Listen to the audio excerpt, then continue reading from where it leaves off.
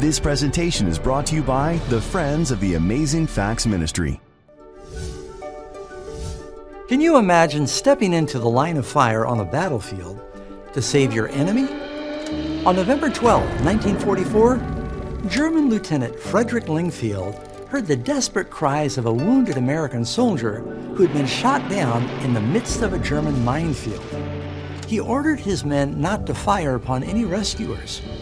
But as time slipped by, no Allied medics came to the aid of the injured man. That's when Lingfield decided to help the enemy soldier himself. After organizing a rescue squad, he stepped out into the danger to assist his enemy. But he never got very far. He was injured by an exploding mine and died several hours later. In 1994, a group of American veterans erected a memorial to honor his act of self-sacrifice. It's always moving when we hear about people who risk their lives to help a stranger in need. But you know, Jesus risked much more to save his enemies when he came to this world. Even knowing that he'd be hated, rejected, and persecuted, and ultimately killed did not hinder him. Why? What was the motivation? Join me now as we take a deeper look at this transformational subject. Tonight's presentation is among the most important, and it's dealing with the subject of the supreme sacrifice. You know, this is what we're going to do tonight, is we're going to spend some time beholding the Lamb, and it is a prophetic theme. Now, some people come to a seminar like this and say, Pastor Doug, I didn't come to talk about Jesus and salvation. I want to understand prophecy. I want to know about the beast and the Antichrist and Armageddon and 666. Let's study those things. Well, you know, this is the theme of prophecy. If you look in Revelation chapter 5, it talks about a lamb that had been slain that's in the midst of the throne. And throughout the book of Revelation, Jesus is referred to the lamb. And unless we know who that lamb is, you know, we're going to miss out on everything. The purpose of all Bible prophecy is redemptive. The purpose of all Bible prophecy is redemptive. God's prophecies are not just to entertain us, that he can foretell the future. The reason he has these prophecies is so that we can be saved. What good is it to you if you understand what the beast is, and 666, and the Antichrist, and the mark of the beast, and you even know the date and the hour of Christ's coming? If you're not saved, what good does that do you? What good is it if you gain the whole world and lose your soul? You might think, well, I want this knowledge. Well, the devil knows more than anybody here. It's not going to save him. What you ultimately need to know is Jesus, a relationship with him. All the prophecies are pointing towards that. So we're not really being honest or fair with you if we're just teaching Bible trivia and prophecy trivia, and we're not talking about the central theme of prophecy, which is Christ. Now, when you open the book of Revelation, who knows what the first line in Revelation says? The revelation of the Antichrist. The revelation of the beast. The revelation of Armageddon, millennium, secret rapture, 2 witnesses. They're all in the book, but that's not what it's talking about. It's the revelation of Jesus Christ. And in the first chapter, Jesus appears.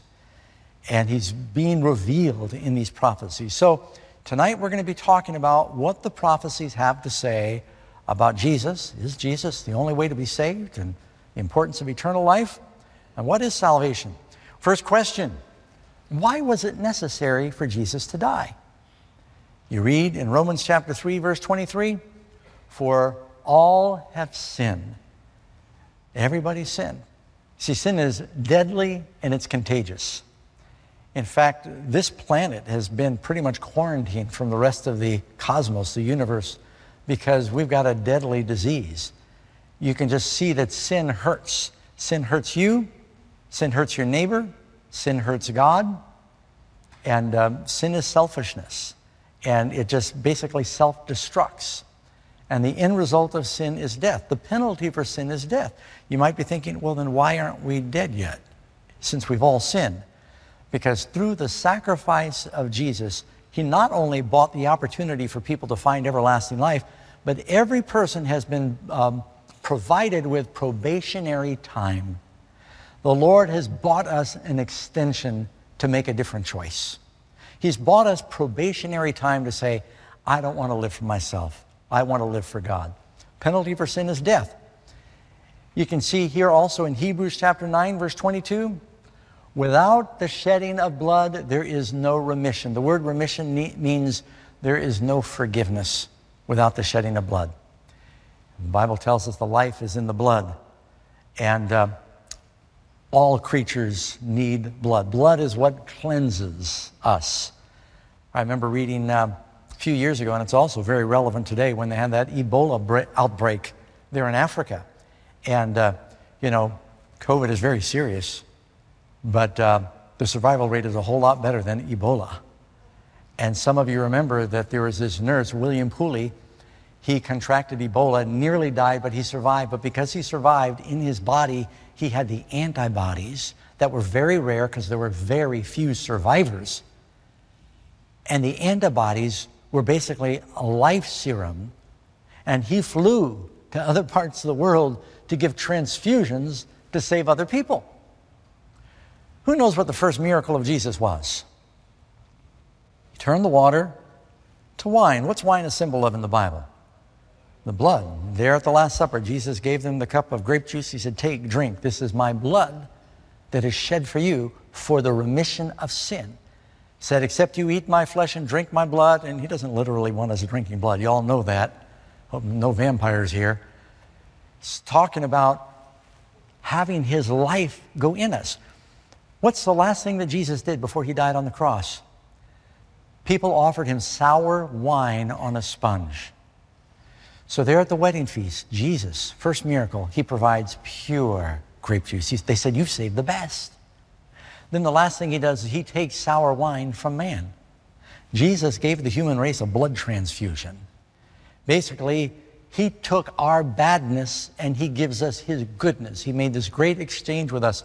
You can read also in 1 Corinthians chapter 15, verse 3, Christ died for the sins of the Jews, died for the sin of the whole world. Did he only die for the sins of those who choose to believe in him, or did he die for everybody? Christ died for our sins because he loved us. He took our place. Now, sin is deadly. It killed him. It's sort of something like, if you can imagine, if you will, a family that lives on a beautiful island out in the Pacific where it's tropical paradise, and they got an abundance of good food and fruits and clean water. Family with 10 children, it's like Robinson Crusoe with 10 children. They're all having a wonderful time, and the one of them, for some inexplicable reason, contracts a deadly, painful, fatal disease. And the parents have to make a difficult decision because it's extremely contagious. They know if that child stays on the island, it'll infect all the other children. And they love that child. Wouldn't they be doing everything they could to find a way to isolate that child and heal them if they could? Put them on a raft, find some cure. This is what God is faced with. He had to pretty much separate us from the rest of the universe because sin is deadly and it's contagious. And Jesus said, there's only one way. I will take their penalty to meet the demands of justice. I will take their weakness and their sin, and I will give them my strength. I will give them my purity. I will give them my power. They will be new creatures. You also read in 1 Peter 3, verse 18, for Christ also suffered once the just for the unjust. He is just. He never sinned. He did not deserve it, but he died for you and me. So what is this great plan of salvation called? It says in Revelation 14:6, I told you this is a prophecy subject, having the everlasting gospel. This is our study tonight. What is the everlasting gospel? The word gospel means good news. Having the everlasting gospel to preach to those who dwell on the earth. You read in Revelation chapter 14, where this passage comes from, that in the last days, just before Christ comes, in chapter 14, Jesus is pictured coming in the clouds to harvest the earth. And just before he comes, there's pictured these angels flying in heaven with these messages. And they're giving them with a loud voice. And one of those messages is, this angel's got the everlasting gospel to preach unto those who dwell upon the earth. Do you know, this is being fulfilled tonight. Why did God make such a fantastic sacrifice for us? For God so, what? How many of you know this verse in John 3:16? For God so loved us. Say it with me, would you? For God so loved the world that he gave his only begotten Son, that whosoever believeth in him may not perish, but have everlasting life. You know, that is such a wonderful verse. I took off tonight before I came. I usually print out a couple notes, and I forgot. But I think I was able to print this one thing on my phone I want to share with you real quick. Just about John 3:16. It's one of the greatest verses. Listen to this. Just break it down for a second.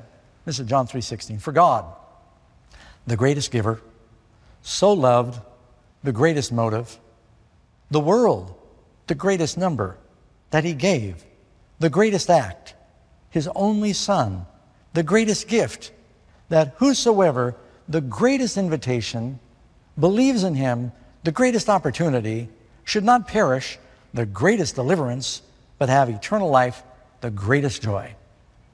This verse is so jam-packed, volcanic, explosive with promise.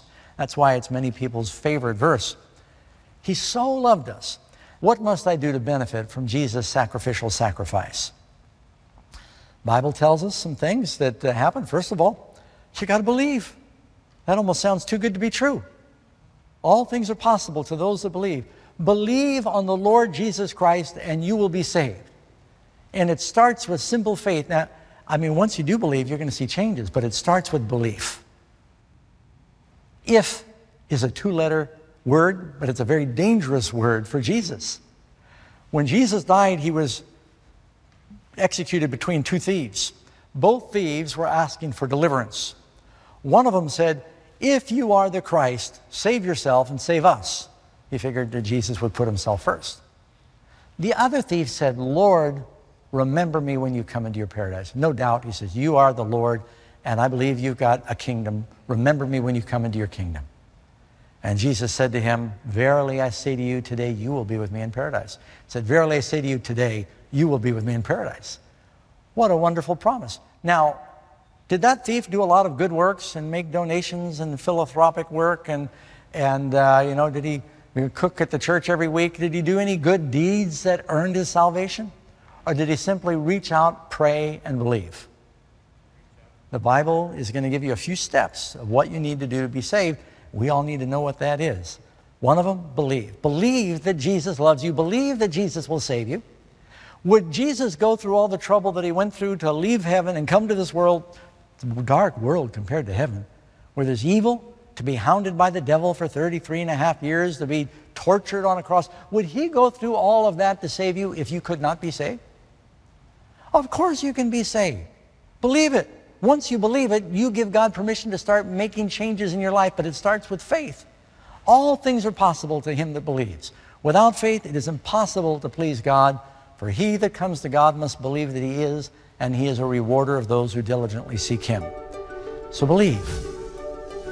Don't go anywhere, friends. In just a moment, we're going to return with the rest of today's presentation.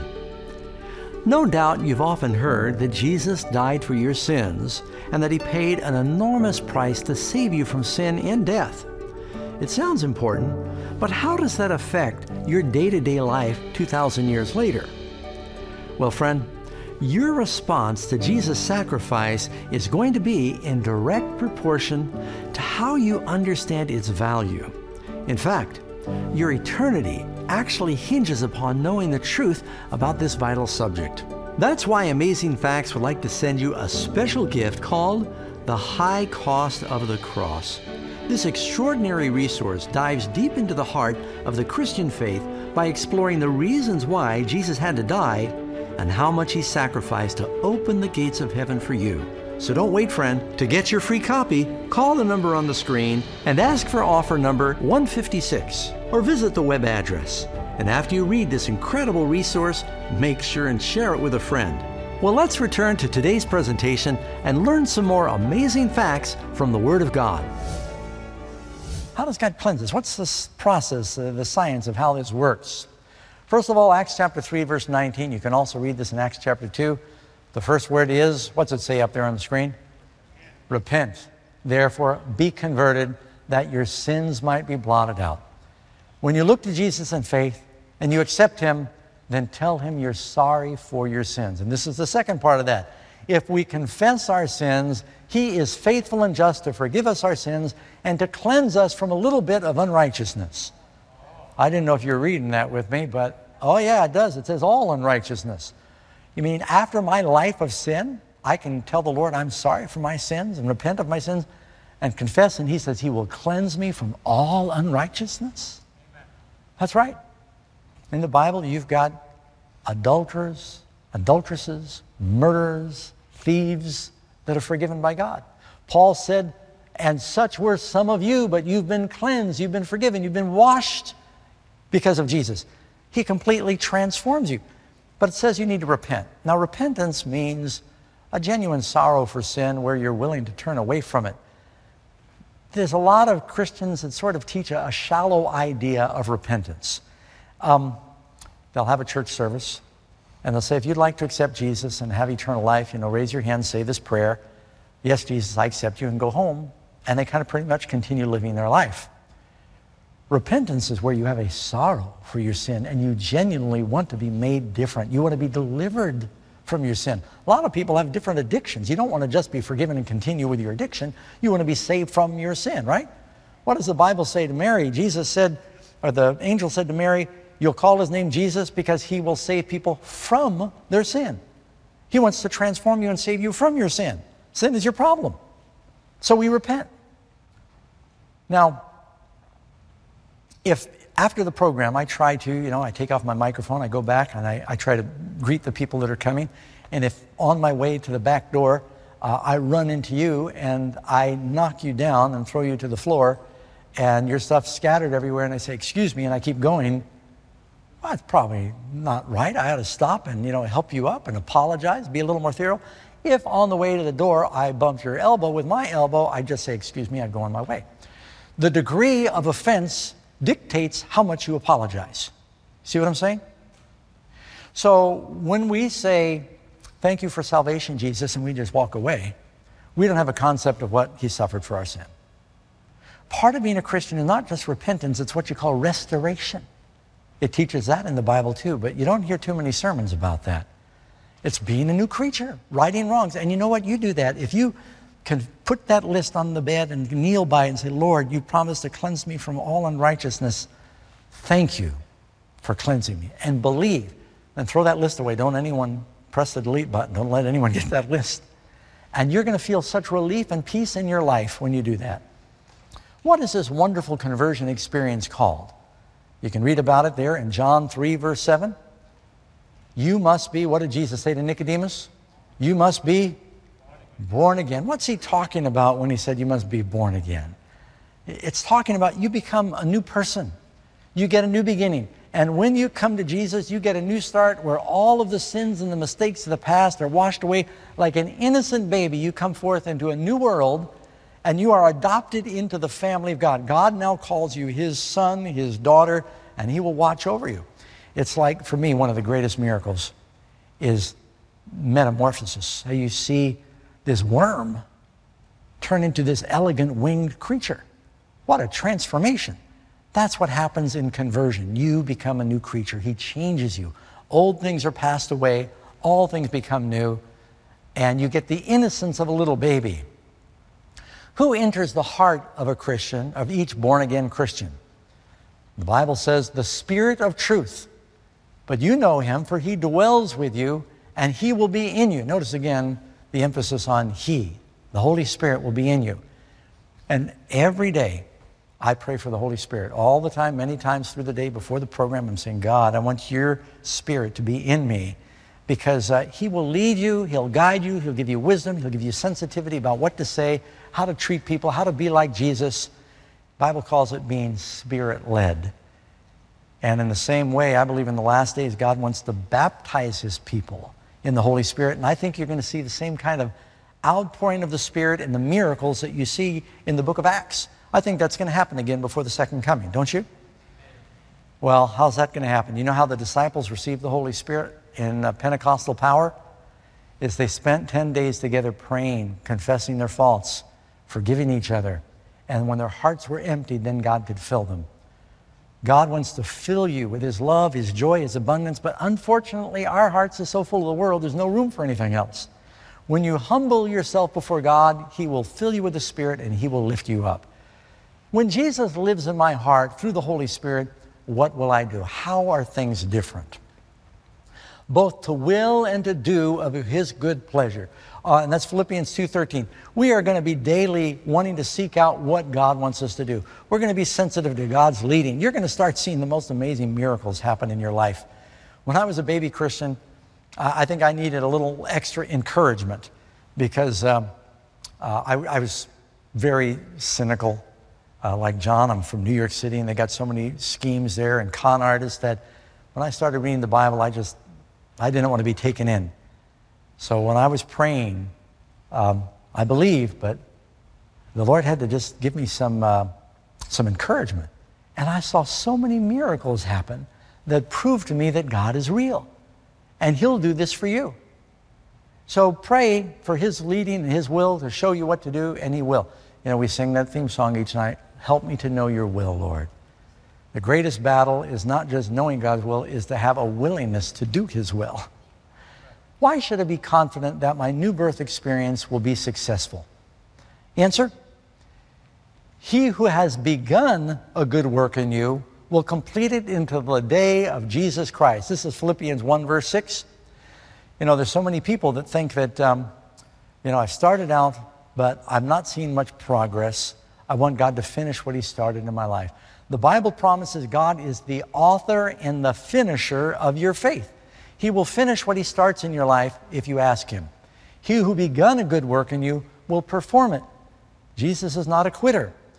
Some people get discouraged. They say, I came to Jesus, but I had no idea that there was going to be problems afterward. I think pastors do a disservice to people when we make it sound like you come to the altar and you accept Jesus and it's going to be a bed of roses and a bowl of cherries from there on. When the children of Israel escaped the slavery of Egypt, did all of their problems end?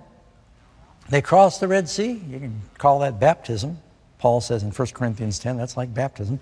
They're no longer in the territory of Egypt. They're beginning their journey to the Promised Land, and they rejoiced for a little while, but then they were attacked by the Amalekites. God gave them victory. They went and fought with Joshua, and Joshua led them to victory. They ran out of bread. They got hungry. They murmured and complained, and God gave them bread from heaven. They ran out of water. They got thirsty. God gave them water. They just had challenge after challenge to test their faith along the way, and they were wondering, why don't we just go directly from Egypt to the Promised Land? They did a lot of wandering. You know why? They had to go through what you call sanctification. They went through a process of learning to trust God. Now it says in Isaiah, learn to do good. Once you come to the Lord, you have to sort of unlearn everything you learned in the school of the devil, and you've got to learn now what it means to follow the Lord. Do not be discouraged if you fall down a few times in your early walk with Christ. How will true conversion change a person's life? So when you have come to the Lord and you've experienced genuine conversion, what happens? A says, by this all will know that you are my disciples if you have love for one another. Some people say, I don't want to go to church. There's some hypocrites in church. Well, that's the best environment to learn love in. The disciples, did they argue among themselves? The Bible says they did. Do families sometimes argue? If you say, Lord, give me love, do you think He's just going to give you some pink package in the mail? It's going to spill all over you with a little sparkle fairy dust, and you're going to love everybody? No. He's going to put unlovable people around you. And you're going to learn how to love. Once you learn those people, the lovable people are really easy. Right? But He's going to teach you to love. And how did the Bible say that everybody is going to know we're His disciples? By our love for one another.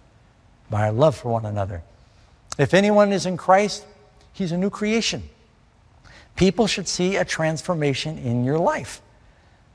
My old family and the kids that I used to go to school with, they see Doug Batchelor now, and they said, Doug became a preacher? A pastor? And I was Jewish. A Christian? I reconnected with some of my friends on Facebook, and they see a change. And they say, what God did for me, He'll do for you. I was miserable then. I'm happy now. You become a new creature, a new creation. Amen. Answer C. We keep His commandments and do those things that are pleasing in His sight. God's law is not that complicated. People like to argue about, what the law of God is and what God wants. It's like Mark Twain said, it's not the mysteries in the Bible that cause me sleepless nights. It's the good I know I should do. And most of us understand what God wants us to do. Be willing to obey God. Sometimes we're afraid of the consequences of obeying God. Trust Him. You're going to think, how am I going to get through this? God is in the business of working miracles when you trust Him. Keep in mind, God will never, ever ask you to do something without giving you the power to do it. In every command of God is inherent the power to obey what He is commanding. Answer D. And do not be conformed to the world, but be transformed by the renewing of your mind, that you might prove what is that good and acceptable and perfect will of God. You are transformed. Your mind is changed. You're learning new things. And then the Bible says you will be witnesses to me. You're not going to be able to keep the good news to yourself. Your face is going to advertise. People are going to see that you learned something. How many of you ladies out there have friends and you can tell that they're in love because their expression changes? I remember my grandmother one time, she said, she's in love. So how do you know? So you can just look at her. You can tell. And when people fall in love with Jesus, you can't keep it to yourself. You want to talk about the one you love. Don't forget to request today's life-changing free resource. Not only can you receive this free gift in the mail, you can download a digital copy straight to your computer or mobile device. To get your digital copy of today's free gift, simply text the keyword on your screen to 40544 or visit the web address shown on your screen. And be sure to select the digital download option on the request page. It's now easier than ever for you to study God's Word with amazing facts wherever and whenever you want. And most important, to share it with others. Are you looking for a life-changing gift that keeps on giving? Then look no further.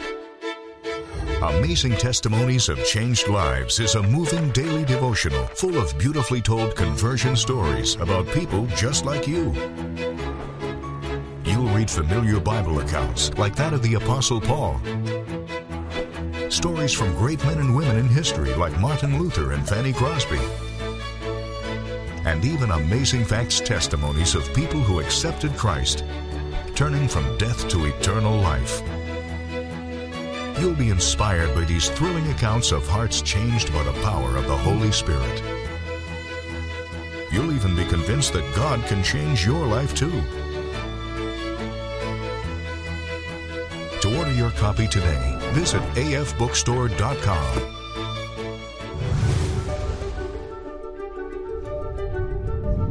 Don't forget to request today's free offer. It's sure to be a blessing.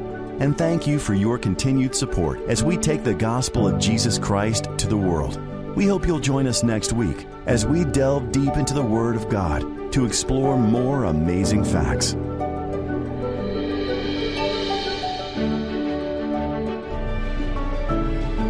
This presentation was brought to you by the Friends of the Amazing Facts Ministry.